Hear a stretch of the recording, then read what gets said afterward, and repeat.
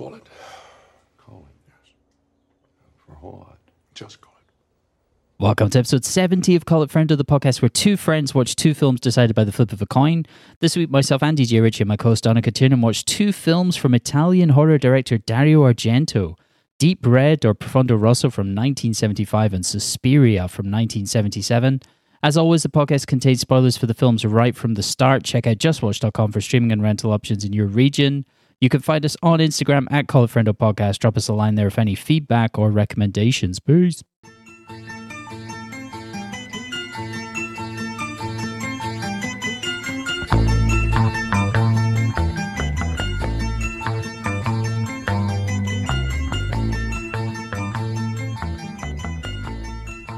All right, we're live, and we're playing... extremely live. Yes, and this is a home game in Donica territory because we're doing a Giallo week, kind of. Did you almost, think that when you started saying the word territory, did you think you were about to say your surname? It was like your brain kind of stopped functioning there. My name's Donica territory. No, not quite. I don't know, but it's like I haven't quite feeling myself this morning. I will admit that. Just what time did you for wake everybody up? out there? 6. And what does that mean? 4 hours ago? Yes, exactly right. Oh, this laptop is still on British time. That's the only true time. Indeed, yeah. Well, actually, no. Do you know why Spain is the time zone it is? Is it Franco thing or something? Yeah, because Franco... I feel like... Spain was so busted up and after the Civil War that they couldn't quite get to their feet to join World War II. But as a tribute to the fatherland, they set their time zone to the same as Germany. Oh. And it's still lovely. that way. Isn't that lovely? Yeah, because that doesn't make sense because Portugal uses the same time zone as the UK. Exactly. We should be on the same time zone as the UK, but we're not. We're on the one with Germany. We're on Nazi time. We are literally on Nazi time. We're all living on Nazi time. Anyway, was this your first Italian horror Giallo movie? I think it was. I can't recall any others. I think that's the kind of thing I would probably be aware of if I'd watched something dubbed into Italian before. It's mad that it historically does not bother the Italians that everything is dubbed. Like, they've got a big thing in their industry with, you get an actor from America, he'll act in his own language, his co-star will act in her language, and they overdub literally everything. Federico Fellini used to film with, opera music playing as the people, to get the characters into the right mood, just to help their acting, because he was going to overdub everything anyway. That makes sense. I think that's good to get performances out of actors. It's such a strange sensation for me. I'm really unaccustomed to watching things where I'm not hearing the actor's real voice. Yeah. I guess we should start. All right, so we're talking about these two films. We've got Deep Red from 1975 and Suspiria from 1977, these two Dario Argento films. Starting with Deep Red, which version did you watch? Because there are about 10 different cuts. I believe I watched the definitive one. It had a title card at the start basically saying it was the definitive version. I think they cut it together in the early 90s. Yeah, I saw the same one. It said it's been cut together. There was some audio missing. Blah blah blah blah blah. We did our best. Here's what's left. Yeah, it was a little bit more optimistic and positive than my reading there. But yeah, I watched the same one. The director's cut, dubbed in Italian. It's 126 minutes long. It's got all the humorous and romantic scenes cut back into it. Is that the only version you've ever seen? Yes. It's the only version I've ever seen. You just mentioned the comedy and romantic scenes. I would be the first to admit that, so just to break down Giallo a little bit, because I think I've done it on this podcast before anyway, but it's a little disjointing, I feel, because, the way the whole genre emerged was it's based on these paperback novels that was like Agatha Christie and Dashiell Hammett and people like that, detective novels. And they would have been considered trashy, and the covers were yellow, so Giallo, and then Giallo movies emerged from that kind of story. So these are, the slasher movement was birthed from the Giallo movement, right? But for some reason, they still felt a kind of an obligation to plot with the Giallos. So it has this strange thing where there's plots and stories going on, but really, as you can tell whenever the murders happen, the filmmakers are only interested in the murder scenes. Would you agree with that? In what sense? What do you mean? Well, you mean that they're not interested in the romance and humor elements? They certainly don't give it as much gusto because this is okay. So there's a few boxes to tick with your Giallo movies. Killer with Black Gloves, Fine. A person investigating a crime who's never a police officer. The police officers are always completely inept, right? Tick that off. Just exaggerated crazy kill scenes is the other one. And then, but the main kind of touchstone that's just fun to watch once you get into it is just too much plot. Just really convoluted, complicated plots, because we're used to, with films like this, like, for example, one of my favorite films ever is John Carpenter's Halloween, and for so many reasons, but chief amongst them is the fact that he took that genre and just distilled it to its bare elements, to the only things you need. It's like, why does he want to kill these ladies? Just because he wants to. That's it, you know? But in Giallos, they always need a reason. Like, one of my favorite ones, I think I've mentioned it on here before, is Mario Bava's film Bay of Blood, where it's about a property deal. Somebody wants to own all this property around this lake. And literally, there is a scene in it where a bunch of young people go into an abandoned house and they all get murdered horribly. But that is like your textbook one. You'll be enjoying the killings or whatever, and then it'll just cut to weird dialogue and unmasking scenes where you find out what the killer's motivations were, when really we don't care in the slightest, you know? And that is very much the case with Deep Red. Deep Red is as textbook Giallo as you get. I can't believe I hadn't seen it before because, well, I loved it anyway. What did you think? Did you enjoy it? I thought it was great. If you told me that I was going to be watching an Italian horror film from 1975 with no recorded sync audio, where most of the actors were speaking English that were then dubbed into Italian, it would have like a Mr. Bean-esque slapstick, a couple of slapstick scenes of people climbing out of a ridiculously tiny car. Yeah. If you had told me that after watching this film, I would have been like nervous, turning on and off the lights and like looking over my shoulder when I was going to the toilet, I would have thought you were insane. Because I talked mad shit about slashers when we saw Scream. I was like, it's not scary when people are getting stabbed. But this film did bother me. It did scare me. Really? And it's almost 50 years old. I found it creepy. Very, very creepy. Wow. It bothered me. I found it scary. When did you find it scary? First of all, when that little doll thing comes out. Oh, that is scary. What the hell is that? That is scary. That's really scary. That thing needs to be burned. Yeah. Even I would take the ashes of that. I could not agree more. 1975. Throw that into a volcano. That thing needs to get gone. I never wish to see anything that looks like that again in my life. Some of the murders are a bit cheesy. Obviously, they're from the 1970s. And also the Goblin soundtrack, that kind of prog rock soundtrack over the top of the murders is a bit like, bam, bam, bam, someone's about to get stabbed now. And particularly it with really the first kill. Fit. The first kill could have been creepy, but then it just kicks into this just weird. It goes overpowered. And it takes away any of the tension of the scene, which is a bit of a problem, but which does beg the question, actually. What counts as prog rock? Is that prog rock what they were doing there?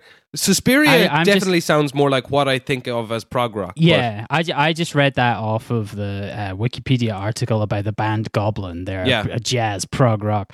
I would say that the soundtrack to Deep Red's a bit like Lalo Schifrin, someone like that. It has that kind of jazzy rock like energy to it. It reminds me a bit like Lalo Schifrin. He did a ton of scores. The one that comes to mind is like Dirty Harry score. Oh, okay, that's pretty iconic. Like the yeah. They have that kind of energy to them. So I mean, of the time period, it makes sense, but it's very strange to see someone creeping up to murder someone and just have like that kind of jazzy score behind it. We're accustomed to something a bit more like, just single notes of like.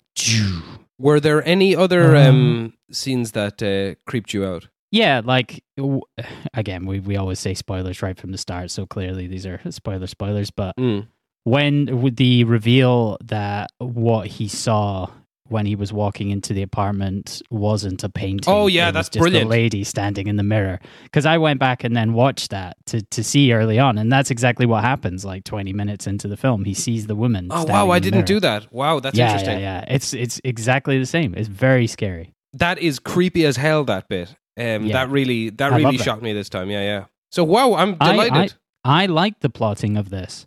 Oh yeah, all the stuff with the house. I loved all the stuff with the house. Like, the old school, creepy as fuck. Yeah. The big, not the school. It isn't a school, is it? It's just a big house. The house one where the where family lived. The one where he climbs in the window and all and he that. chips away the paint. Yeah. No, sorry. I thought he that was finds just a house. He Then they finds go the to the drawing in school the afterwards.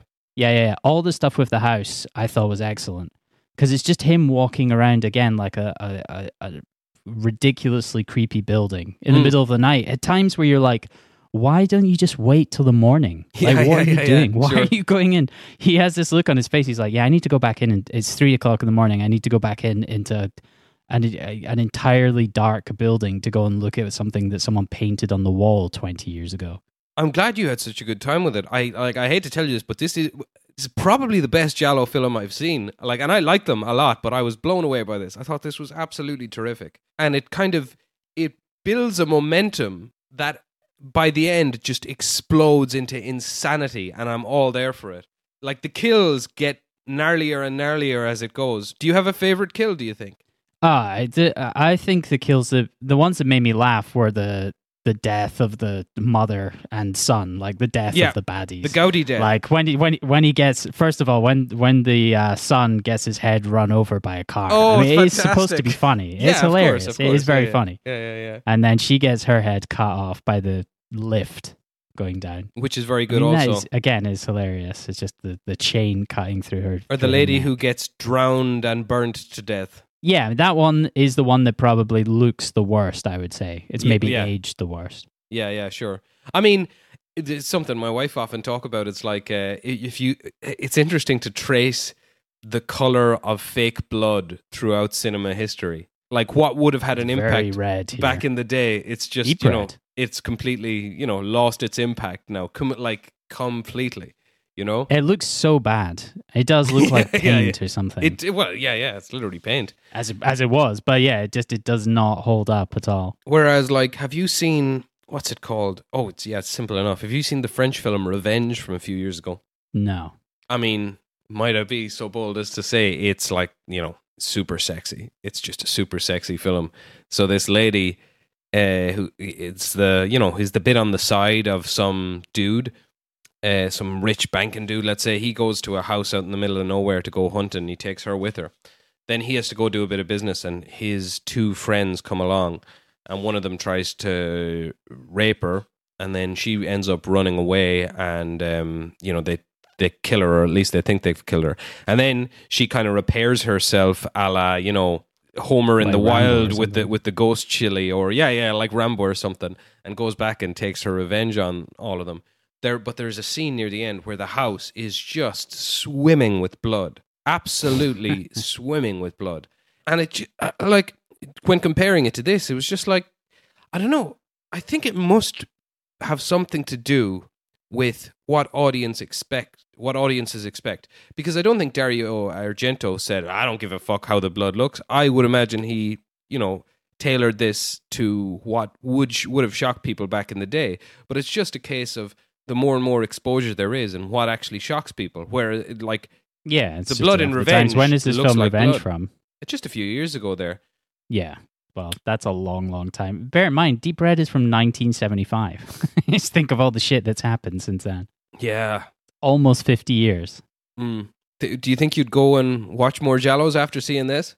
Not if you're saying that this is the best one. I kind of got that vibe when watching it. I was like, I can see all the people who have heard talk about this film, Edgar Wright, Quentin Tarantino, various people of that ilk who tend to watch a lot of stuff from the 70s and were heavily influenced by it. I feel like I've seen enough, I was like, I like this. It was interesting what you said about the plotting, that there's too much plot here. I didn't find that at all. I liked all of that. No, I liked it because I couldn't predict who the baddie was. Everything I predicted was completely wrong. And I again, going back to, it's a film from 50 years ago that threw me off the scent. I thought that the girlfriend was going to be the baddie. Yeah, me too. And then they did like a double reveal, and it worked quite well. And I liked that reveal of the very, towards the end when he's walking in the square and he has that realization. He's like, wait a minute, the drunk guy was standing next to me. He can't have been the one who murdered the German lady. So I like that. I just think that holds up. I wonder what this film would be like watching the version with all the romance and humor cut out of it. I wonder if that would function as like a stronger thriller, or if you need some of that silliness to balance out. but they're so over the top, those scenes. They are like 1970s European comedy. Yes, which like is even like something like 2022 European comedy. even something like the police officers, you know, constantly like munching sandwiches and just being completely inept. It's very, very over the top. Inspector Clouseau. But I suppose it's like, so the first one of these that I would have seen was a film called Blood and Black Lace. Mario Bava's big one. Actually, that's really good. I would recommend you check that out. That's really, really good. It's like about a house full of models that get gradually massacred. You know, it's so about the aesthetic of everything. But I remember, like, I watched that years ago, just thinking, like, what the hell is this? Because me and my younger brother, I just, you know, randomly picked a horror movie out of a list or whatever. I'd said, okay, let's have a go at this. And we were watching it, like we enjoyed it tremendously, but it felt akin to watching something like The League of Gentlemen. Do you remember when The League of Gentlemen came out and you were kind of going, I don't know what this is, like, but I like it. Like, I really, really enjoyed The League of Gentlemen, but particularly, like, you know, and now that society has had time to reflect and they acknowledge that, oh my God, it was going for comedy and horror and achieving both en masse. Yeah. But when it was coming out, like, I would tune in every Friday night and just going, what is this? I just don't understand what the fuck I'm watching. It's bananas. I felt like that watching Bay of Blood, and then, no, not Bay of Blood, Blood and Black Lace, and sort of got it. Like, the next one I watched was actually Suspiria, and I wasn't too into that. More on that later. But then I got around to the rest of Mario Bava stuff and Dario Argento stuff, and I was kind of like, it's kind of acknowledged that there are aspects of these films that are not great, but they're really, really going for it all the way, you know? It's kind of like there's nothing cynical about these films. They're almost joyful in how much they're going for every single aspect of it, you know? Even the Goblin scoring is like, let's do something fun and interesting, you know? Yeah. So yeah, I'm generally like, I'll throw on one of these anytime I have a spare minute and I haven't seen it before, because I enjoy the shtick. I enjoy what they're doing with them. Yeah, I vastly underestimated this film. I was not looking forward to watching it, as I think I said last week, but I think that's been the best part of doing this podcast so far, is usually films that you've brought to the table are things I've really enjoyed that I would never have seen otherwise, like Tuki Buki or something like that. You know, I would never have saw that out on my own. So yeah, I really enjoyed Tuki Buki. I think about Tuki Buki regularly. In particular, I think about the obese gay guy. You know, the guy who's trying to groom the main character. I love him. I think about the guy. I think about like the guy out in the jungle. Like, they are not in the jungle, just the guy at the side of the roads dressed like a caveman. Oh yeah, remember that? What was that all about? Or anyway, that's the kind of thing. Like, I would never have seen these films any other way. And, you know, it's one of these ones where you feel like you've expanded your knowledge of the world in some way. For sure. And plus, like you said, I mean, it's enjoyable. It's a fun movie, you know? Yeah. Like, by the time the elevator takes the mother's head off, I was just applauding. I was just like, this is fantastic. What's happening? It's just bananas. And the film ends about 5 seconds later then after that, doesn't it? It just takes the head. Yeah, we're done. I think both of these films have fairly similar endings where after the final beat, it's just like, okay, roll credits. Yeah, that's it. Which is a very old school move. But sure, I mean, cinema in Italy in general has always just been a factory. It still is. You know, they just churn them out. Like, if you look at how many films Dario Argento has made in his career, it's fairly impressive. And also, like, it was all very familial. Like, there's a interview. It's one of the first episodes of the podcast, History of Horror. This guy, I forget his name now. He's also the founder of Fright Fest, but he's a big Giallo buff, and he went over to like Italy first in the 70s, and it's just everybody knows everybody and works together. I mean, if you look at do you know who wrote Once Upon a Time in the West? Asia Argento, the unborn fetus of Asia Argento. Sergio Leone, Bernardo Bertolucci, and Dario Argento together. Those are some names. Yeah, exactly. Boys. And you'd think very different filmmakers, you know, but, you know, all mates, because that's the Italian film industry. Like, everybody works together, everybody works all the time. It's cool. It's a family. It's our thing. Cosa Nostra. Family. That was Vin Diesel from the Fast movies. That's lovely. Family. I am Groot. I am Groot. Yeah. Have you got any interesting stuff about this cast? I do, but just before that, I was going to say, like, it's interesting to me that they haven't remade this. I saw that George A. Romero was linked to a 3D remake in 2010, which sounds horrendous. Yes, it does.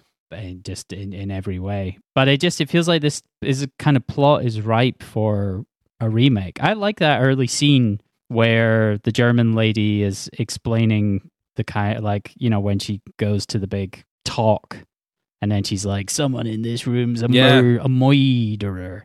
I think in a modern film that could be done really well.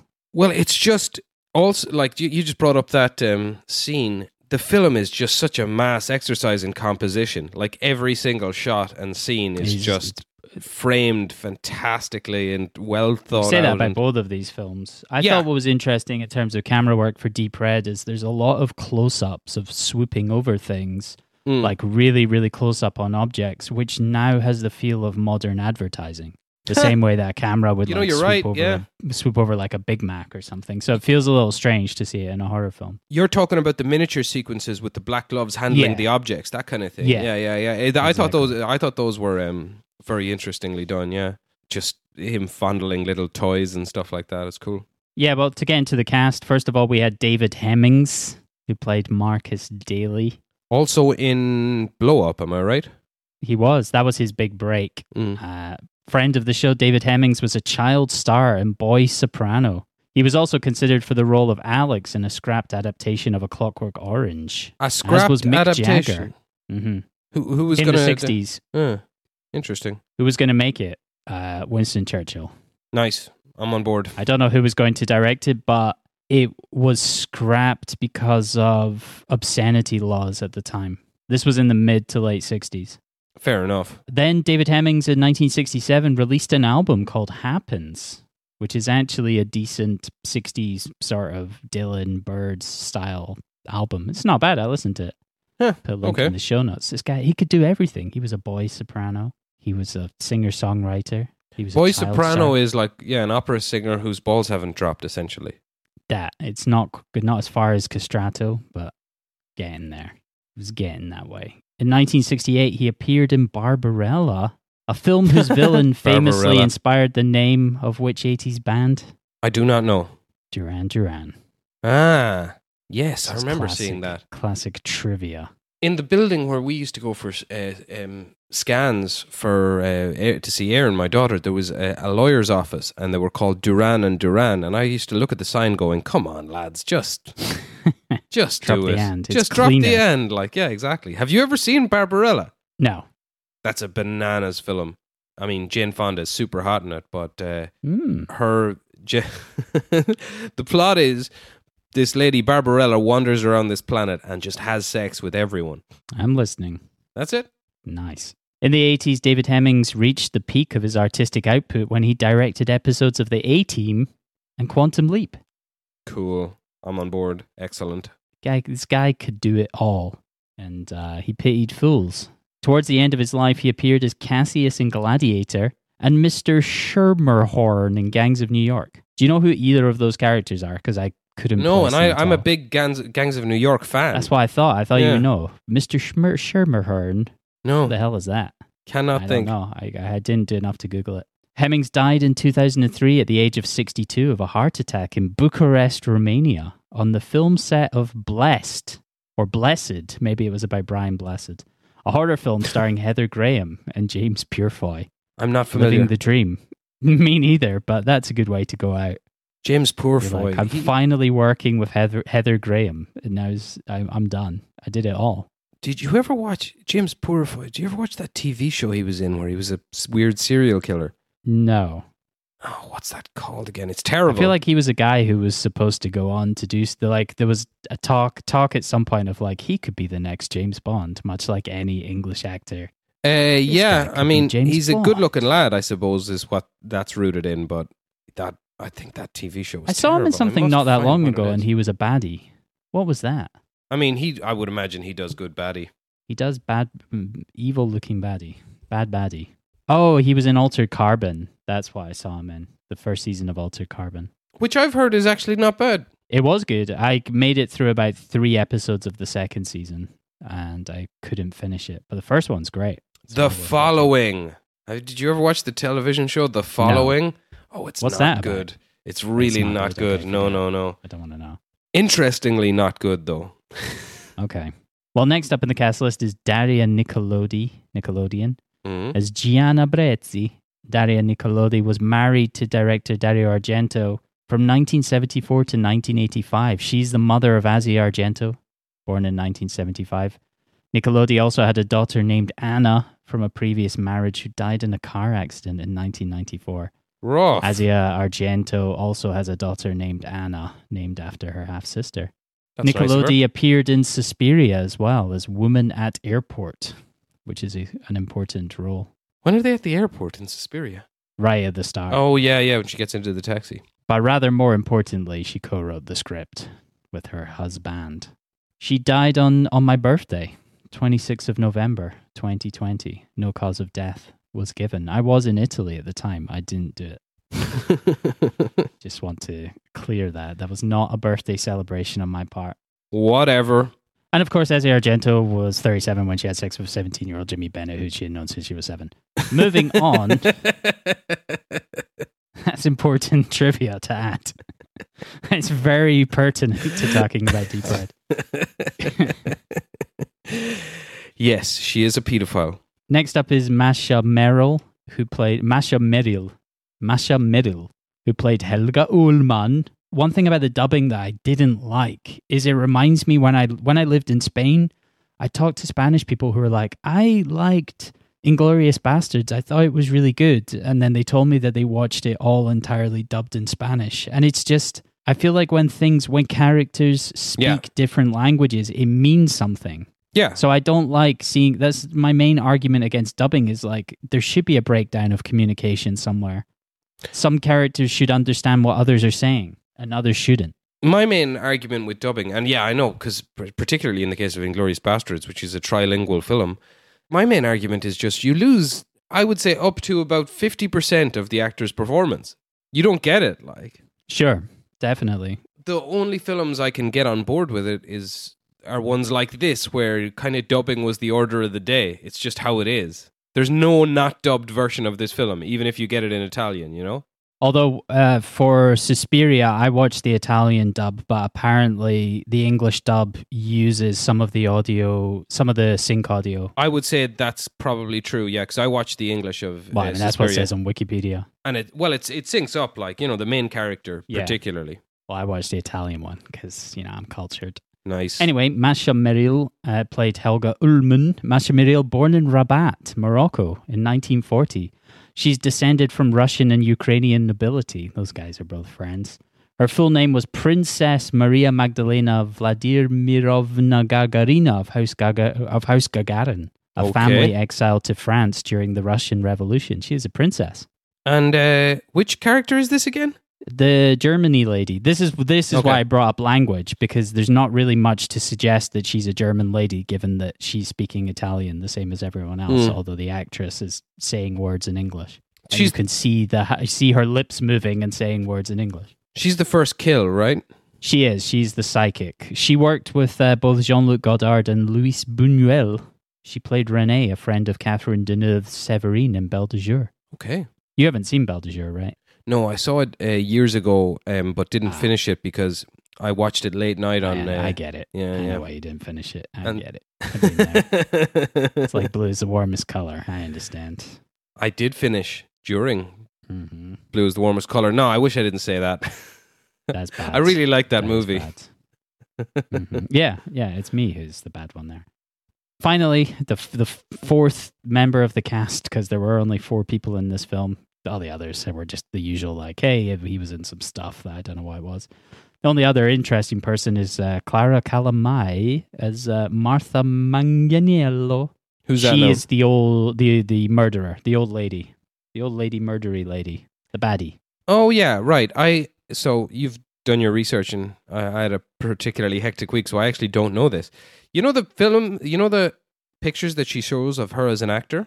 They're probably real. I don't know. Yeah. I assume 'Cause they're one real. of them is quite an because- iconic image, so she must have Yeah, been a very successful actor in her she day. was. So she's the only cast member who didn't say her lines in English because she's an old school Italian. She's like, I'm not saying these fucking English nonsense. You're just going to dub me over. But in the final film, she was dubbed over by another actress, Isa Bellini. So her voice was never ever used in any capacity, which again highlights the bizarre nature of that non-sync dubbing audio, which is mental. But yeah, Calamai was a big name in Italian cinema in the 30s and 40s. She's particularly famed for her role in the 1942 film The Jester's Supper, commonly credited as the first time that an actress got I ragazzi, the lads, out in an Italian film. Calamai was not happy with the scene, saying in an interview that it was not in the script and she'd been coerced into it. The lads out Although scene. it did prove massively popular with many men making multiple trips to see the film in cinemas. Well, I think that was the only option back then. Plus, it was 1942. There was a lot going on. These guys needed this. There were She lads did out in an important 1942. My God. Yeah, there was another one, I think, in 1941, which is there's two films around the same time where there's an argument of like which one counts for some reason. I don't know why. But yeah, 1942, that's Like what the Clara left or the right? Calamai was doing. Something like that. Yeah, It was like whether or not you could see everything. It was too late. You'd seen it all. I've seen everything. She'd been retired for a number of years before agreeing to the role as the scary baddie in Profondo Rosso. Legend. Yeah, hell yeah. She must be dead. I haven't even noted that, but she must have died a long, long time ago. I should Actually, that pour was up. kind of, I mean, I know this film's old, but I mean, from the 70s, but a lot of the cast members just died sort of around COVID-y times or just before, like just in the last couple of years. But I don't think any of them died from COVID. The curse of deep red. Yes, finally. They made it to their late 70s, most of them. They're Italians. They're supposed to live forever. That reminds Not me of these ones. one of my favorite Norm Macdonald moments ever. When somebody told him about the death of Ray Manzarek, he responded, "The curse of the doors." Yeah, that's a classic. Aye. Shall we talk a little bit about the plot of Deep Red? Hell yeah, let's do it. So how does it start? Okay, so You start with it starts with the murder. The murder, but we don't really know what's happening. It's Christmas in a house and one person stabs another one and then a kid picks up a knife. oh yeah, that's But the right. It knife does falls open at the with that. kid's feet. I thought the kid was a girl, but obviously not because it was the drunk guy, Carlo. There's another girly boy in Suspiria. Maybe they were into them. Yeah, it was the 70s. Very Death in Venice. Do you ever hear the plot of Death in Venice? Which one's that again? Is that the one who's in It's- Death in Venice? I don't It's know. a It is. David It's Suchet or a something. famous movie as well, but I haven't seen the movie. I haven't read the book. I've just read a synopsis. But basically, it's the story of Thomas Mann being really, really, really attracted to a it's young boy, Dirk Bogarde. and it's a real thing. He wrote a novella about a time when he went to Venice and was just crazy attracted to this young Polish boy. Yeah, So- well, I went to Venice, so nice. I get it. See any hot boys? Only, that's all I saw. Apparently there's canals there, but I never saw them. All right. So the next thing that happened 20 years later, we're in Turin and it's the big parapsychology conference thing. And we see this the psychic medium, Helga Ullmann. Nice. And then she starts babbling on that someone in the room is a baddie. Someone in the room is a murderer. You've killed someone, haven't you? Ah.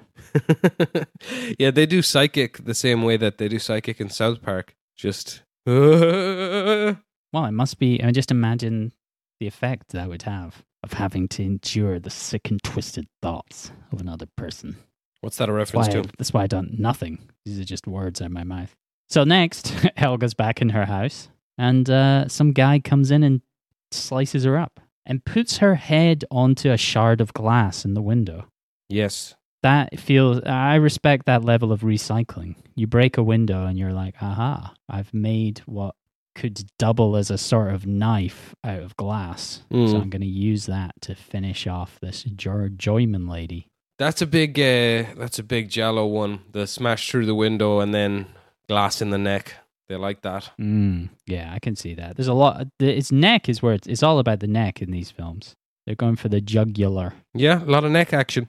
A lot of necking. And Marcus Daly, who's a jazz musician. There's a scene What does earlier on which necking is mean? really nice. I remember reading it in Trainspotting and thinking, what is necking? Kissing. That's kissing. It's smooching. Yeah. Okay. Doing kisses. Marcus Daly's a jazz musician. We see a scene of him playing a bit of jazz earlier on, which is really nicely shot. They're in like a big hall. Yeah. Or like there looks like they're in a church or something, or a crypt. It's really nice. Yeah. And but the advice he gives to the musicians is kind of like, no, you're too good. Be bad. Yeah, we need to. It's not quite my tempo. So Marcus Daly sees Big Helga getting slammed onto a window pane, enduring some window pain, and he runs upstairs and goes to see if he can resuscitate her, but it is not to be done. I think he takes her off of the window, which seems irresponsible, but it's 1975. Yeah, you're not supposed to move people. Yeah, if someone has been impaled on a shard of glass, you should not move them. This is the part of the film that I didn't really understand. The police turn up and basically treat him as like, they're like, hey, do you want to walk around and have a look at the crime scene? They're kind of like, what do you think about this? He's a jazz musician. Or they treat him like he's some kind of expert on murder. And then he's now trying to solve the case, and he's got like a reporter there. And he's now friends with Gianna Brezzi, this reporter who photographs him, and now they're trying to solve a case. Yeah. So the guy's a fucking jazz musician. Yeah, but that's, like I said, that's... Stay in your lane. That's how it always works He's out. English as well.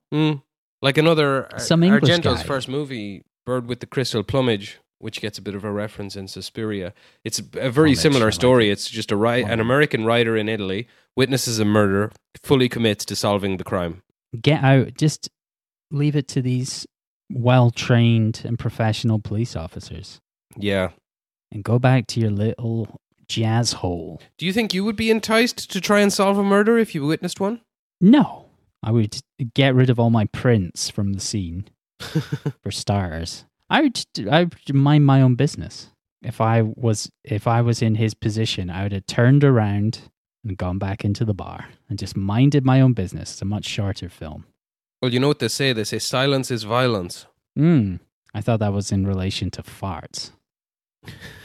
Anyway, Marcus encounters his alcoholic friend Carlo. Yes. They have a nice little chat. Carlo looks better than any of the alcoholics I've ever met, to be fair to him. Yeah, he's okay. I feel like he's at that turning point, though. I don't know. There was one. I seem to remember seeing his face, and it looked really. He has a ton of makeup on, so I don't know.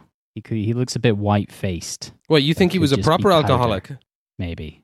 Although at the same time, it's like, it's the 70s. I mean, almost everyone. Gabriele Lavia. What happened to this young man? He's still alive. Good for him. Yeah. He's from Milan. Film and theatre director. Yeah, so Marcus has a chat with his friend Carlo, where his friend Carlo says, like, it's my mum. It's my mum who's doing all the murders. He doesn't say that. But, It's on his mind. If Marcus had been psychic, that's what he would have heard. But he wasn't. So then Marcus and Gianna, who's a reporter, again, there's no real setup of that. She's a reporter, but then there's like one of the romantic scenes, which I could see why it would have been cut, where they're walking in a cemetery. And it's like they're now best friends or they're dating or something. And you're like, they apparently didn't know each other until she took his photo at the crime scene. And now they're all chummy. And they're having like sort of flirty banter where they're talking about shagging, kind of. I don't get it. Are they talking about shagging? That's how I interpreted it. They're Italians. Yeah, fair. There's a certain point. Is it at this point where they arm wrestle? Might be. What's that all about? What's the arm wrestle? That's something I did write down is, what is the arm wrestling scene? Well, I mean... Is it just playing against the ideas of 1975? It follows along from a very controversial statement that the main character makes where he says, men and women are different. Yeah, well, that's sick and twisted, but thankfully we've moved past that. Yeah, exactly. We've realized that we're all the same now. But to be fair, she absolutely destroys him at arm wrestling. She does. Destruction. And he's a bitch about it as well. He's like, you moved your arm, you moved your arm. That didn't count. Yeah. That didn't count at all. But she does him. I think, I assumed it was just commenting on like misogyny at the time in Italian culture or something like that. I Or just think also it's just banter. Like, just banter, Just but it trying to also make- could be hinting that like he assumes that the killer must be a man and would never have been picturing a lady. yeah, that's fair. Although, I mean, 9 times out of 10 in a Giallo, it's a lady. The part with this at this point here is like this is where it started to become, I guess, plot wise, a little convoluted, maybe a little unclear. Mm. In that he finds out that so this lady someone tries to break into Marcus's house and tries to kill him. Yeah. But Marcus locks the door, which is a good protection system. If you just lock your door, then the killer says, "I'll kill you sooner or later," and then just leaves, which is quite funny. But then she also plays the killer plays this children's song recording. And La, then la, they find la, in a la. book, la la la la la, and they find in a book of modern folklore that there's a haunted house where a child's song is heard sometimes. It just all feels a bit sort of, Yeah, it's and then all... Marcus reads the book, and there's a photo of this house. All the stuff with the house, as I said, is great. But that link, this is the part that's really tenuous. The link to the song, to the book, to the author of the book, which is the next place they go. That's the lady who gets drowned. Mm. So Marcus goes to visit the author of this book, but she gets drowned in scalding water. Yeah, it's pretty hot. And then Marcus goes and investigates this big house. There's a thing with the girl, the daughter of the caretaker. She's kind of witch-like. Oh, yeah. There's like a lizard pinned to the ground or something. Yeah. And the dad says she likes to torture animals. Yeah, again, I think that was cut out of the original, or of the whatever, of the theatrical cut, let's say. But so Marcus finds in this house, there's a lot of the house. There's a lot of that big house. He's like climbing up the side, trying to break in. Eventually, under some rock, he takes like a layer of paint off, and he finds that there's a mural of a child holding a knife over a dead body. Mm. And then there's this other guy, Giordani, who's been assisting Marcus. He goes to the author's house, the one who was murdered in the bathtub, and finds a clue written in steam on a steamy wall. Which The clue says, is... it's like a whole sentence. The killer is the lady person. And that's when Giordani's back in his house. He gets attacked by the horrible mechanized doll. Yeah, which is and then... very, very scary. And then teeth bashed out. That's right. He does a bit of like biting the curb style action. Yeah, it's rough enough, isn't it? It's not great. And at the same time, Marcus is back in the big house. I had a look at that house on Google Maps. It's in Turin. Even like within the last 2 weeks, there's people, you can look at it on Google Maps, like people post photos and are like, it's the house from Deep Red, which is what I would be doing. Hell yeah. I'd be walking around the streets of Turin going, look at that. It's up on the hill. It looks really nice, actually. Have you ever been to Turin? Nah, maybe when I was a kid. But when I was in Italy last year, I never went that way. That's where Friedrich Nietzsche fought a donkey. That sounds like an interesting episode in his life. I look forward to that film. And so Marcus knocks through a wall into this walled-off room, and he finds a desiccated corpse. Oh, I'd forgotten Is about that. The Yeah, dad? I suppose That's the dad who was stabbed or something. Again, Yeah. it's like, what? And this is where the lines get a little bit blurred again, and you're not entirely sure as to what has happened or who's responsible, because a fire starts, and this is where I assumed that the baddie was Gianna, because someone comes up behind him and knocks him over the head, and he's unconscious. And then when he wakes up, he's outside the house, which is on fire, and Gianna has rescued him. I was later to the party on that. I thought that when he suggests going on holidays, which is exactly what I would do in this situation, like let's go on a holiday to France or something. And she's like, yeah, I'll do that. And I thought, we're headed for a finale where he thinks he's escaped, but it turns out it's her. That's what. Yeah, that's exactly that. I guess that's what they're setting up. Is you're supposed to think that Gianna's guilty. She's the baddie, and she's doing all of this to get Marcus or something. She's at the end, she's going to be like, but I love you, covered in blood. But they didn't go down that route at all. So they did quite well to sell it to the fair audience. play. So then Marcus and Gianna, they find that the daughter of the caretaker has drawn this picture, which is identical to the mural in the house. And she says, I saw it in the school archives. Yeah. It's a bit- That's convenient. yeah, it's this kind of detective work that I suppose people are talking about with the convoluted plots, really. But at this Yeah, point, that the is film's fair. just great fun. Yeah, I like all of this. I thought that all this stuff was quite good. But then they go to the school in the middle of the night and they find the drawing in a schoolboy's records, which reveals that it's Carlo. And so Carlo stabs Gianna and tries to kill Man, Marcus before eventually getting chased away down the street. He gets tangled up in a rubbish truck, in a garbage truck thing. if And then there's... gets dragged along the street. Oh, and then that's gets his head excellent. Run over by a car. Yeah, that's great fun. If there is a folder somewhere with all the drawings I did in school, it's just full of willies. It's just a folder full of willies. Oh, you're like Jonah Hill in Superbad. Jonah Hill. Drew a lot of willies, yeah.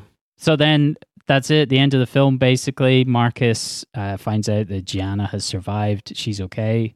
And he's back in the square where we saw him earlier, kind of outside his house. And then he realizes that, wait a minute, it can't have been Carlo because he was standing right here when I saw that murderer. And then he has the kind of epiphany. He remembers about seeing the killer in a mirror because it wasn't a painting that he saw. And then he finds out that it's the lady that did it because she's gone mad. She was already sort of experiencing mental illness, right? Yeah, she seemed a bit And daft then when he visited her before. Her husband wanted to put her into like a mental hospital or something, and so she stabs him. Yeah. La la. And Carlo's la, been la. having a Carlo's been having a hard time of it. He became an alcoholic and Yeah. a musician, which is equally bad. The bar looks very Nighthawks, was my takeaway. Shitehawks. Shitehawks, yes. Hell yeah. Yeah, so Martha, the old lady, gets her head chopped off when her necklace gets tangled in a lift. The end. Blood rolls, deep red blood pools down. Credits roll. And that's it. Goblin music goes bang, bang, bang. She got her head cut off by the fucking lift. Do you know Yep. how much this film took in?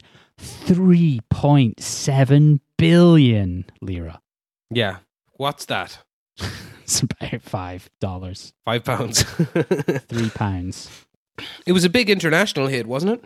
It made over $500,000 in the United States in olden days money. Yeah. I liked it, and I will watch it again maybe in the future at some point. I wouldn't be opposed to it. Yeah. There's certain elements of it which, again, I mean, coming to Suspiria, I can see the influence in a lot of things, but Deep Red, I thought, got away with its sort of janky 70s-ness, but Suspiria really had a lot of, you and he were buddies, weren't you? If I'd seen it in English, I would think I would have, especially like maggots. It does, yeah. Maggots all over the floor of the post office in Leytonstone. There's a lot And of bits that of kind sick. Yeah, and piss and shit. There's a lot of that kind of dark place, especially with the dubbing as well. The dubbing, there's so much Yeah. of it. You can see how it might have influenced something like Garth Marenghi's Dark Place. So from what I know of Suspiria, it was like Argento wanted to stick with horror, but get away from the convoluted detective structure of the previous Giallo movies, the things that made the genre famous. Like, I mean, he'd probably and he would famously comment like years later when I don't know the exactly what he said, but when he saw Halloween, he said, "Ah, shit, I should have done that," something like that. But anyway, this was his direct attempt to get it. Was inspired by a series of essays by Thomas de Quincey called Suspiria de Profundus, which is apparently one of the foremost works of literature of its era, but I haven't read it. So It's from 1845. Yeah, I exactly. won't be reading that. Hell Sorry. no pictures. Yeah. But I understand it's just a series of essays. Okay, so first of all, did you enjoy Suspiria? I found it much harder going. I think It is hard if going. you say Deep Red has a convoluted plot, Suspiria feels like it has almost no plot to me. The last 20 minutes of the film I really enjoyed when it kicks into gear, but the revelations are like a sort of Rosemary's Baby, but without, like, everything that's come before it doesn't have the same weight. I don't care about anything that's happening in this school.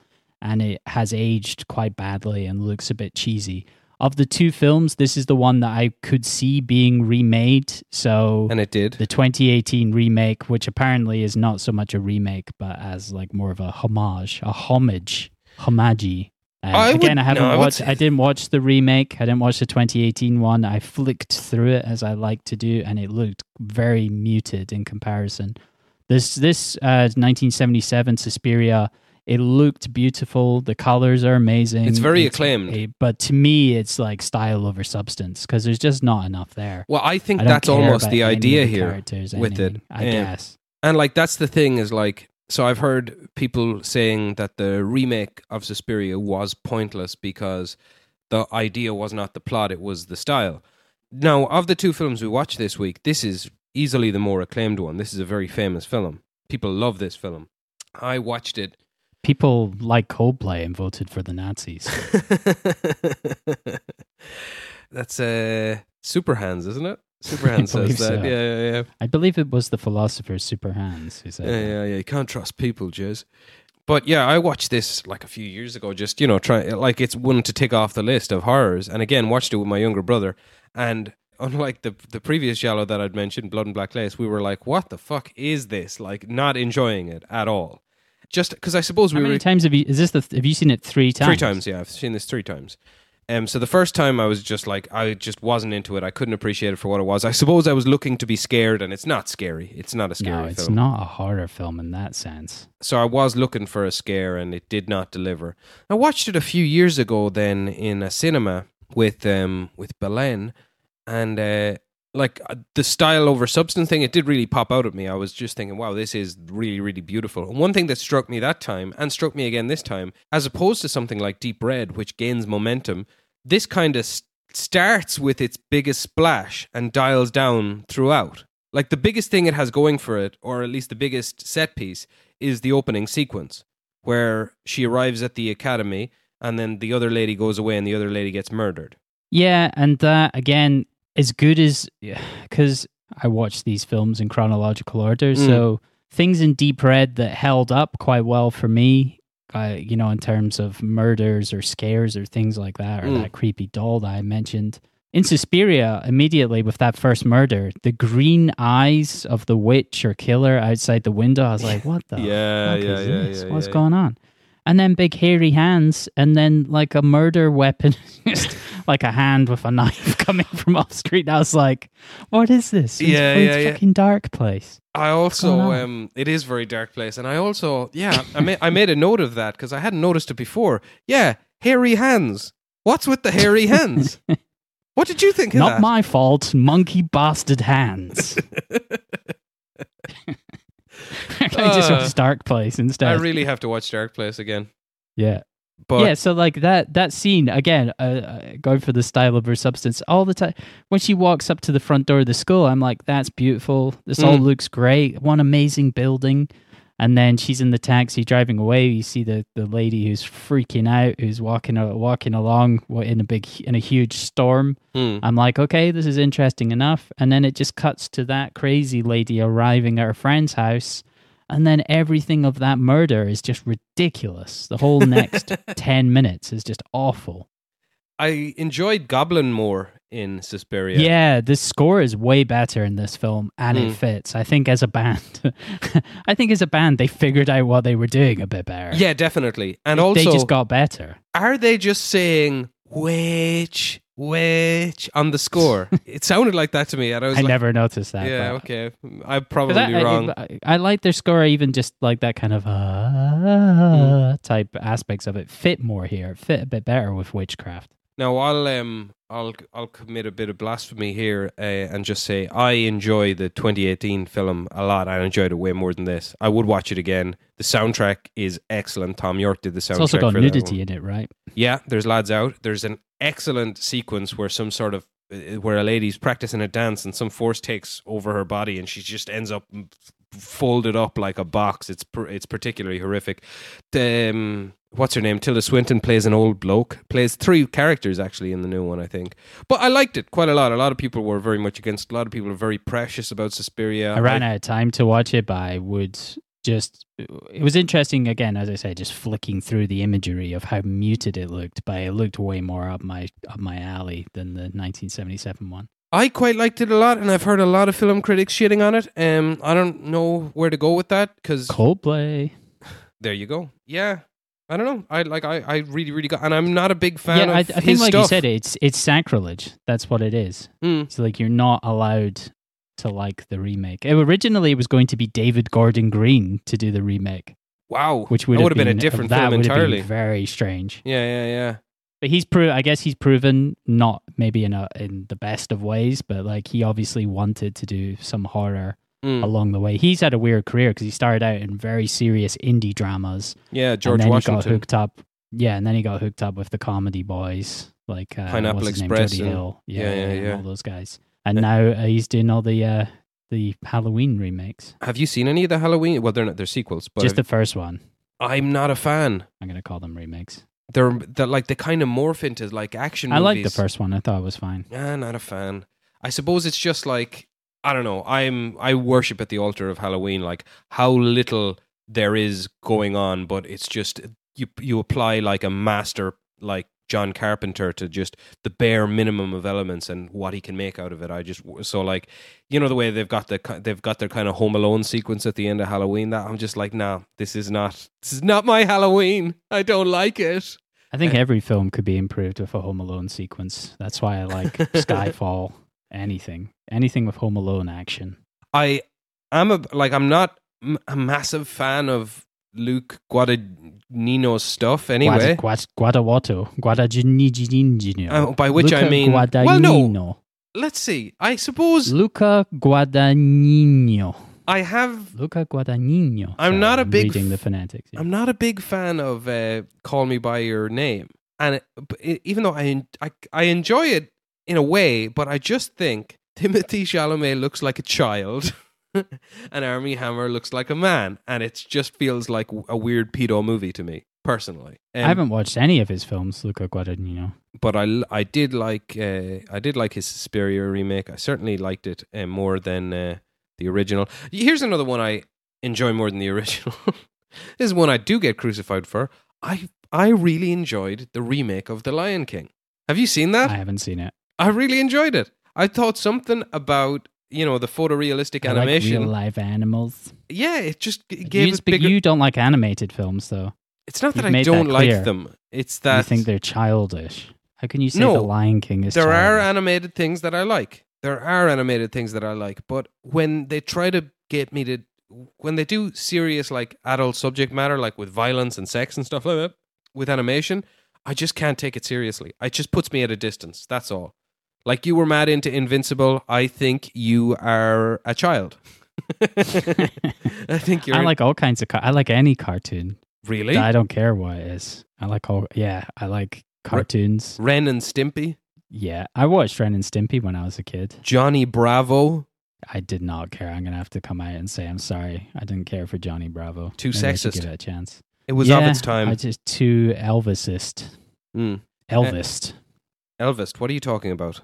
He's doing like a whole Elvis shtick, Johnny Bravo. Yeah. You're just referencing things and you don't even know what Hood. Do a monkey. Yeah. I quite liked it. I like Johnny Bravo probably more than Suspiria. Just shitting I did on think that Suspiria Johnny here. Bravo. To be fair, I did expect Johnny Bravo to come up in our discussion of Suspiria. That's one of the first headings You have I notes, wrote in do my you? Notes was Johnny Bravo.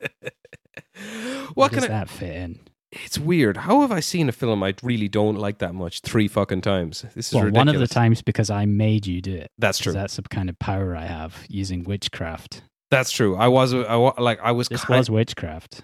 even when I chose Deep Red as my film, I was going, I bet he's going to pick Suspiria. I kind of had an inkling. Oh, I should have told you. This was a film where. So I watched it dubbed into Italian, and this was a film where it bothered me more that the characters were like supposed to be from different countries and in Germany, and we're all speaking Italian in the version that I watched. I was like, come on now. Them being in Germany is kind of like, why? Why are they in Germany? Does that contribute? Is that not something based on Argento's travels around? He went to a few different places. And he was traveling around Europe. It's and got because of inspired by Rudolf the Steiner, film. isn't it? That's right. Something along them lines I remember reading about Where was him. Rudolf Steiner from? He's from the Austro-Hungarian Empire. Something like that. He's like Croatia and died in Switzerland. He was an occultist, right? This Rudolf Steiner but fella. then he made a bunch of schools. There's one here in Edinburgh. There's a Rudolf Steiner school. Steiner schools. And it's Steiner. And it's for like music students. Huh. But he was a controversial social reformer and occultist. And he founded an anthroposophic community, whatever the hell that means. He looks quite like Jeremy Irons. He does look like he would have a deep baritone voice, but speaking all Germany stuff. Saying all kinds of things, all kinds of anti-Semitic things out his mouth, no doubt. Initially, that's a baseless accusation that I'm making against this poor guy. Initially, the characters in the films were supposed to be very young girls, which, make of this what you will, I think might have made it more interesting. Okay. Well, you could do isolate and send to the authorities. You could do like a Labyrinth style remake of this, make it into a kids film, couldn't you? All the fodder's there to make it a kids film. Yeah, again, the thing that came to mind watching this was like The Witches, and I felt because I watched that last year. Film. Yeah, I was like, let's watch The Witches. Let's watch the old school Nicholas Roeg version of The Witches. Great movie. Way better. That's how I want to see witches. I want to see ladies who let their hair down. And that film is scary. That is a scary film. It is a scary film. Getting turned into a mouse. Or a painting. Not like, what about this? This again, like as I said earlier, is things that hold up in Deep Red and Suspiria look like shit. The dog attacking the guy in the square. Which would have been potentially a very awful. Powerful scene, I think. Yeah. It's a good idea. Then, when they cut to just the image of a fake dog going, yeah, a fake dog massaging on a fake his neck. yeah, and then the bat. The bat looks like it's a very toy, Dark Shadows, like isn't a it? Stuffed toy. Is not good. Like it is Does literally not hold Dark up. Shadows. What do you mean, the film with Johnny Depp? No, the original soap. Oh, which I've seen clips of. I only know Tim Burton versions of anything. See, I'm the only filmmaker I respect. I get that. I'm on board with you. Has he abandoned Johnny Depp too now? No, come on. Yeah, they'll never abandon him. Have you ever seen the film Sweeney Todd? I have. Is it good? I liked it. Yeah, apparently it's very good. All right. Well, I don't know too much about the cast on this. You'll be surprised to know. You're a disgrace. I am a disgrace. What can I say?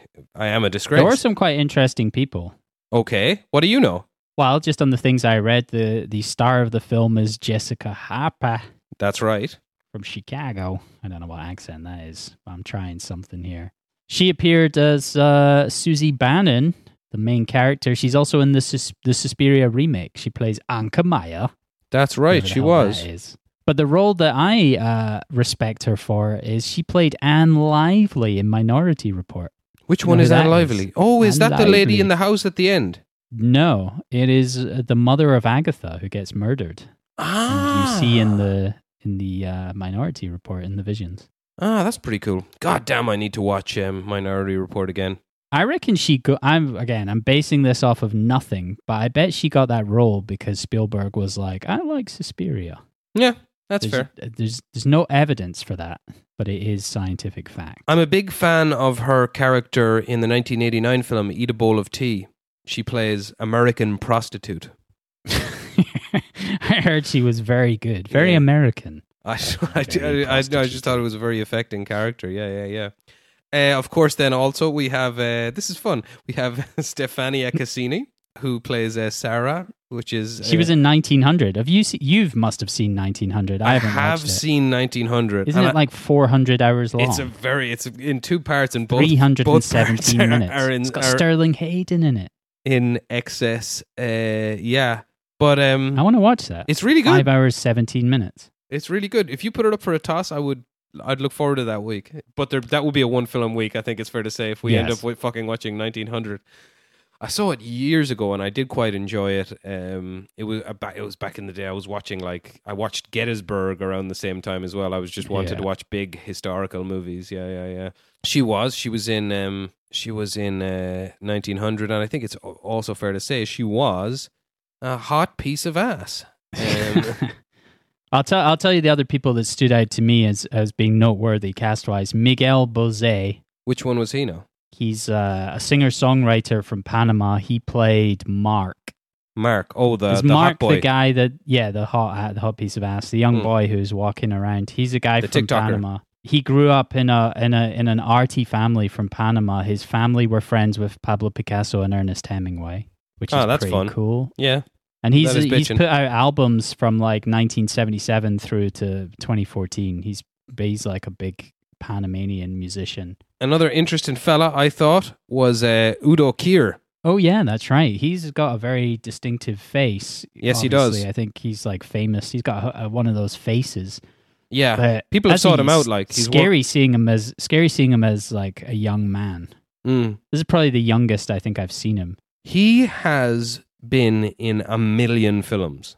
If you go to his Wikipedia page, it'll take you a minute or two to scroll down at full speed. The amount. Yeah, he's a big Lars von Trier guy. Yeah, he's in Dogville, He's in I a believe. bunch of those. Or no, He's in a ton of them. is he? He's in Breaking the Waves. He's in Manderley. He's in Nymphomaniac, He's Melancholia. in Melancholia, the end of the worldy one. He's in Nymphomaniac. He's in all of them. He He's was like in the Lars best von mate. He's Trier's- in the house that Jack built. He was in. He went to he is Lars von Trier. Yeah, pretty much. He was in that. He was also really in weird. Brawl in Cell Block 99 and Dragged Across Concrete. Was he? Yeah. Oh yeah. Well, I definitely remember him in Brawl in Cell Block 99 now. He plays Placid Man. Anyway, He was very placid. is there anybody else? I'll tell you who's interesting? more interesting. Oh, go I'll on. tell you who's got a Do. really, really interesting is Alida Valli, who played Oh what's yeah. her name? Mrs. Tanner. What's interesting The about sort of- Alida Valley?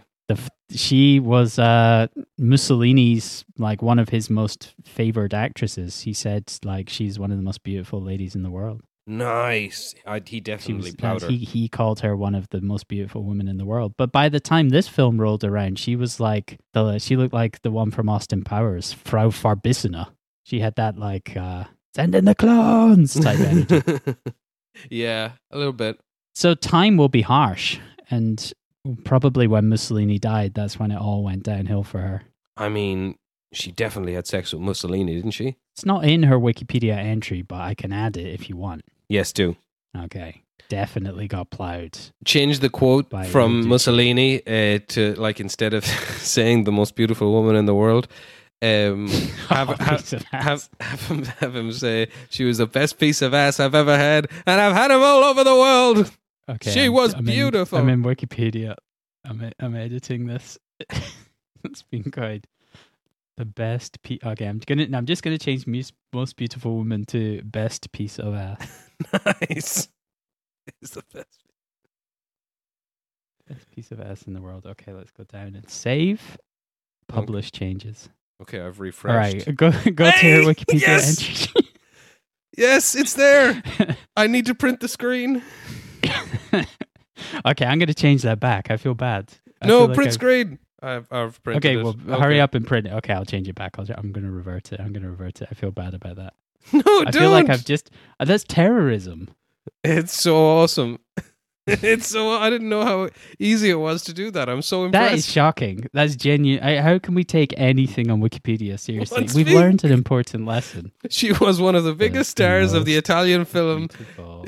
during the fascist era, once being coined the best piece of ass in the world by Benito Mussolini. I feel genuinely bad about that. No. I'm reverting it. Andy, don't change it back. I've already changed it. Oops.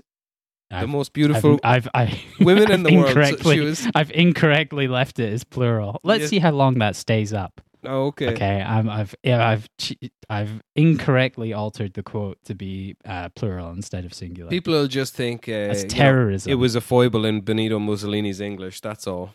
I think what we've learned is we should not be going to Wikipedia for facts. No, but that was so awesome there for a few minutes. I really enjoyed that. Thank you. Theater of the mind, folks. None of this happened. These are all just jokes. All right, hell yeah. So, you want to talk about the plot of Suspiria? Yeah, there's like a big school. Yeah. So this American lady who's speaking Italian in my version anyway. no, Turns she's up. speaking English in mine. Why did you make that decision? Was that I just assumed that the original My was copy the wasn't Italian working, dub. so I went to one of our many streaming services and found it there on Filmin, but the only options were watch it in Spanish or watch it in English. Hey, see the character Pat? Her name's Pat Hingle. I don't know. That sounds like a Father Ted character. Or It something. does, yeah. Pat Hingle. It does, yeah. You'd be a good person to get into roofing, you know? Pat Hingle's shingles, that kind of thing. Yeah. Be good. Be good. Anyway, so this lady, Susie, she arrives at this, the Freiburg school in Germany where she's going to learn ballet. Yeah, and there's Baden-Württemberg. there's loads of rain. And then she sees another student running He's away pissing down. in terror. So Yeah, do you know who that was? It's Pat Hingle. it's Pat Hingle, Queen of the Pat Shingles. Hingle fleeing the school. Yeah, and then Susie is refused entry, so she has to go stay in a hotel. And then Patty goes to her friend's apartment and tells her there's something nasty There's a happening. beast on the loose. Yeah, there's something nasty happening at the school. And then she looks out the window and sees a piece of paper with some eyes on it. I don't know, something like that. She sees bad special effects and Yeah, freaks out. And then a hairy hand pops in through the window and it was like Awful hairy hand on these babies this year. bashes. Would you look at him there with his hairy hands? This hair, you put the all right, we'll stop. I'm going to stop with the Father Ted thing. Let's keep going. Anyway, yeah. So the window gets smashed, and then this hand comes in and smushes her face up against the glass, which is pretty funny, actually. She's like, glass smashes so easily in these films. Yeah, this yeah, is yeah. like that sugar glass. Sugar or glass, something. yeah. It just takes no pressure whatsoever and smashes. It's not. I tell you what, glazing in the 1970s in Italy and Germany, Not was great. Not a good. People must have not a been good business. cold a lot, I would say.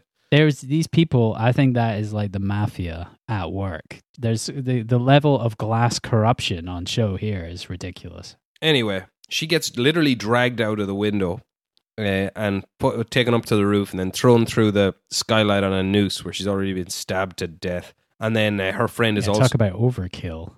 a little bit, yeah. And then her friend is also killed by the debris, which is pretty cool. I enjoyed that. But that felt very, very silly. What, I wasn't even sure at first. It like her friend dying by getting hit by the glass is like stand back, stand clear of the falling glass. Oh, come on! It's a bit of crack. I mean, Fair enough. I'm a bit of a not taking Suspiria it too hater. seriously. Then Susie gets to the school the next morning and she meets all the freaky deaky people, and she should immediately be suspicious because they're all kind of scary. And then so she meets her classmates, etc. And then she has a weird encounter with one of the school's matrons and their nephew Albert, who's the weird effeminate boy. Is the matron and nephew, are they both witchcrafty type people? They're in on something, yeah. They're suspicious yokes. There's that weird scene where Susie walks into school and that matron lady like is polishing something, and she shines it towards Susie's face, and Susie has like a sort of Yeah. episode of holding her head. Where you're like, An "What's going episode on of holding here?" her head. That's what it is, yeah. Yeah. Ah! She feels faint. So then Susie faints during a dance class. Yeah, that's right. And then she gets kicked out. Which is not a good scene. No. I could imagine when you were describing the 2018 Suspiria dance scene of foldy limbs, that seems more up my street than just dancing around a little bit and then collapsing and then blood coming out of her nose. Do you know what? That's settled. I'm No going to reason. rewatch the 2018 one because I remember quite enjoying it. I'm remembering it well now, and Tom York's soundtrack is genuinely excellent. Yeah, Tom. Is it just one song or does he do the whole soundtrack? No, he does the soundtrack. Ah. And there's a title track as well that plays at the end credits that's really, really good. Suspiria. Yeah. Boop, boop, boop, boop, boop, boop, boop, boop, boop, boop, boop. That's my impression. Anyway, yeah. So then when she wakes up and she's had quite a day, the lady who she was going to live with in her apartment has thrown her out, which is a weird little bit of unnecessary plotting. But anyway, Do we even see anything more of Olga? Because Olga's the lady. She's like, and she says, like a sort of semi-bully hazing new students. Oh God, that's an awful sequence. You know when she says, people whose Yes. names start with S are snakes. Are snakes. I watched that in Italian and I was like, I'm happy that this is in Italian and not English because it was cringy enough in a foreign language. So I can't imagine how bad it would have been in English. There's parts of the dubbing that are strange because you can see people moving with their Italian mannerisms and then speaking in English, and it doesn't work because nobody talks like that in English, you know. But anyway, then she has to. They're a bit over the top. She has to live in the school, and then one night there's maggots on the ceiling all over the school. Maggots? Yeah. Maggots. Nice. And then they have to all sleep in the studio, and there's shadows on the other side of the curtains, and it quite reminded me of Robin Hood, Men in Tights, when he sings the song to Maid Marian, and the sword looks like he has an erection. Classic. My memory of Men in Tights is not as strong as it should be. Dave Chappelle's in it. Watch that classic. I remember he plays Azim. No, he does not play Azim. He says Achoo. It's something like that. Achoo. That's and it. every time he introduces himself, people go, "Bless you." Right. That's racist. Classic. Love it.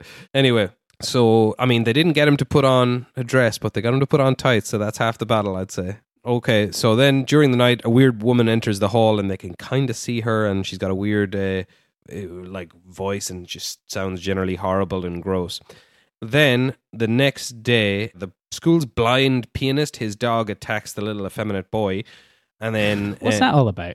I don't know. Why? Why do they do that with this? So the pianist, are they just trying to, get him out the way or something? No, I think he actually does attack the boy. Because dogs the boy's know like he's a little Satan. Dogs know, you know? Shy bag. Exactly. So then, in what is a really cool idea for a horror film, I think, just have the dog turn on its owner and kill him. It's what happened when Daniel Especially was a blind guy. Yeah. Oh, that was pretty cool, but as you said, it has not aged very well. That was filmed in Munich. That bit. It's knowledge. He was just walking that big square with the old buildings. That's in Munich, apparently. Never been to Munich. Would like to go. Get some lederhosens. Anyway, Sarah tells Susie that it was her who didn't let her into the school that night, etc. And then she reveals that Pat, the lady who get killed at the start, was behaving weirdly before she died, and she says she's going to show Susie the notes she left behind, right? But then Sarah finds that the notes are missing, and she has to run when somebody enters the room to chase her. They chase her, and then she falls into a big pit of razor wire, and her throat gets cut. What the fuck is going on with that? Yeah, it's a bit mad. Why does she jump? Or is it one of those things where you can't really show darkness on film? Are we supposed to believe that it's dark and that's why she jumps directly into razor wire? Because it makes no sense. Do you know what's a strange one? Is that, and actually I might get around to watching the sequel to this, well, the spiritual sequel. It's none of the same characters or anything, but it's apparently very good. But it's like, this was made after Deep Red. What happened to the quality of the death scenes? In Deep Red, they're quite good. One of the things, like a question that I wrote down for you is, why did Dario Argento become shy? That was my question. Is it just Sick Boy's unifying theory on life? Like, one time you've got it, then you lose it, and it's gone forever. Yeah. We'll get old, and then we can't hack it anymore. But that Dario Argento, some of his solo stuff's not bad. It feels like it just went downhill for him. But this is maybe I'm not familiar with any of the rest of his films. This is maybe his most iconic film, though. You know, this is like, I would say, the one that people quote. Well, I'd say if anybody happens to have seen just one Argento film, this might be it. 9 times out of 10, it's very famous. It does look nice. Yeah, it does look quite nice. That's it. I like Suspiria. It's quite nice. It's quite nice. Anyway, so she dies in razor wire, gets her throat slit. Susie starts investigating, talks to an academic / psychiatrist who is having a weird sort of an outdoor party. The guy who she goes and sees, well, first she talks to Udo Kier, and then she talks to this old guy who's like an expert on witches and professor of the occult. His name is Professor Milius. Named for John. I think he's named after... Yeah, do you think he's named after John Milius? It's possible. Why not? He must be, right? It's 1977.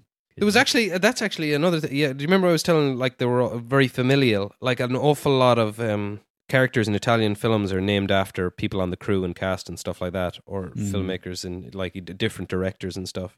Just for the crack. Well, that's where they got Pat Hingle from. He was like he was the best boy. Anyway, the academic more or less says, yeah, there's a witch in the school. That's what it is, really. So then when Susie gets back to the school, she finds everyone has left. And then she's attacked by a bat, which is cool and effective that the school is empty. And then it's kind of ruined a little bit by the shitty bat. She gets attacked by a shitty bat, which is shitty, not because it attacks her, because it looks really, really bad.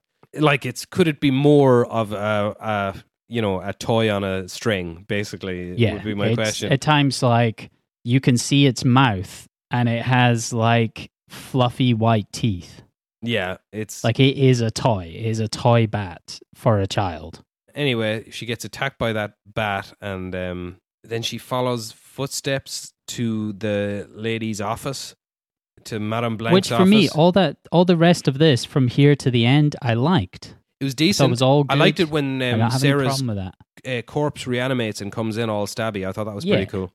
She remembers the words that Pat uttered when she was running away, which was secret and iris, and she notices an iris on the wall and turns... She doesn't even remember that. She remembers directly Pat saying, turn the blue iris in the office and there will be a passage to find all the witches. Yes. And then anyway, she enters in and at just the right moment, because she sees Madame Blanc saying, we have to kill that American lady. She's not a good lady and we have to kill her. And she's eating some sort of weird thing that gives her witch powers also. And then big nasty Pavlos starts chasing Susie. And she gets chased and she sees Sarah all cut up in the razor wire. Ooh, not good. And then she eventually gets into Helena Marcus's bedroom, who's the secret head witch. And she finds Marcus sleeping, but and she recognizes her as the person that she saw earlier in the film when they all had to sleep in the studio. Then she accidentally... I saw you earlier in the film. She accidentally wakes her up by breaking a peacock with crystal plumage, which is a direct reference to Dario Argento's debut film, The Bird with the Crystal Plumage. Marcus... I did think that was a silly choice. I mean, just in terms of like, don't be clumsy at the key moment. Yeah. Again, I suppose a bit of crack, but like that wouldn't have been the thing that I would have had issue with, I suppose. But anyway, the thing that I would have had issue with is just next. It's the way that she knows. So first of all, Marcus makes herself invisible and then reanimates Sarah's corpse, which is pretty cool. Sarah comes in all cut up, but she's also stabby, trying to stab that looks Susie. Good. Yes, but what does not look good is the outline of the invisible lady on the bed. I don't even think that's okay in the 70s, quite frankly. You think that was tacky and shitty looking even then? It's not good, but I don't know the better way to do that. Maybe just have nothing, don't even show the outline, and just have her stab fresh air. Something like that, yeah. But anyway, then a shadow or something. They could have cast a shadow on the bed or something. She then stabs her through the neck with a bit of broken glass. And then Sarah's corpse vanishes, and then Susie legs it out of the school, and the school goes on fire, and she runs away, and then the credits roll, and that's the end. The one thing I'll give this credit for is that it's 99 minutes long. Yep, it's not bad for a length. I was worried that it might be closer to 2 hours. But I feel like the remake is definitely longer. I bet it is. I will not watch this again. I will seek out... I have the remake ready to go. I'm sure I'll watch it. Remake is 2.5 hours long. Oh, jeebus. But the remake digs big into the mythology of everything that's going on in the school. It's not style over substance. It really goes for the substance. I just want a bit of plot. Give me some stuff. I want to know why Paddy Hingle's running around. Well, do you want Tilda Swinton to play three characters? I want Tilda Swinton to be in everything. She is great. She's one of the goats. Hell yeah. Scottish. Well, not really. She lives in Scotland. She's not Scottish. Is she not Scottish? She lives she's English. She spent a long time in Scotland, though. She lives up in the town of Nairn, next to Inverness. So if you want to stalk her, it's not difficult. If you want to wear Tilda Swinton's skin for a film role, I would recommend going to the north of Scotland. Well, then that's exactly what I will do to seek out Tilda Swinton. And on the journey there, I might watch one of two films. Segue. And what what would those two films be? Well, I don't know. What are you bringing to the table? Well, I don't know how I made this decision because I guess we've thrown a lot of things up. We've put a lot of stuff up for the toss pick, and I can't even remember at this point what I have or haven't suggested. So at some point I thought like, well, maybe let's go for a dark comedy instead. I don't think I've seen this. If I have seen this, it was around the time when it came out and I was a child and I don't remember. And it's the film Heathers from 1989 starring Christ Ian Slater. Oh, Christ, Ian Slater, yes. And Winona Ryder, That's no? his full name. Huh? And Winona Ryder, no? Yes, as my friend when we were kids called her, Winona I Want to Ride Her. even though he was Man, about your 10 friends sound years like old. geniuses. He's 10 years old at the time as well. Wow, that's quality. She's got a bit of that manic pixie dream girl going on, generally. She does, but more with a shoplifting element to it. Hell yeah. Okay. Yeah, it's quite an iconic film. I've never seen it. I would not mind watching it. What I'm bringing to the table is close to 3 hours long, but it's also supposed to be one of the best films of the last 10 years. So it's 2016's German language film. Tony Erdmann. Have you seen this? No, I think I put this up for a toss ages ago. Am I breaking a rule? No, I think we should throw away all those rules. If there's a film you really want to see or really want to talk about, you just keep putting it up for the toss every week. That's exactly what I shall think do. it's fine. If it's been long enough that we've forgotten even suggesting it, and if the other person wants to suggest it, then fine, no problem. There are no rules to this. We're just trying to get shit watched. Well, I've used this coin before, you'll be glad to know. It's a British 10 pence coin. Excellent. So it's heads or tails. Give me head. You always say that.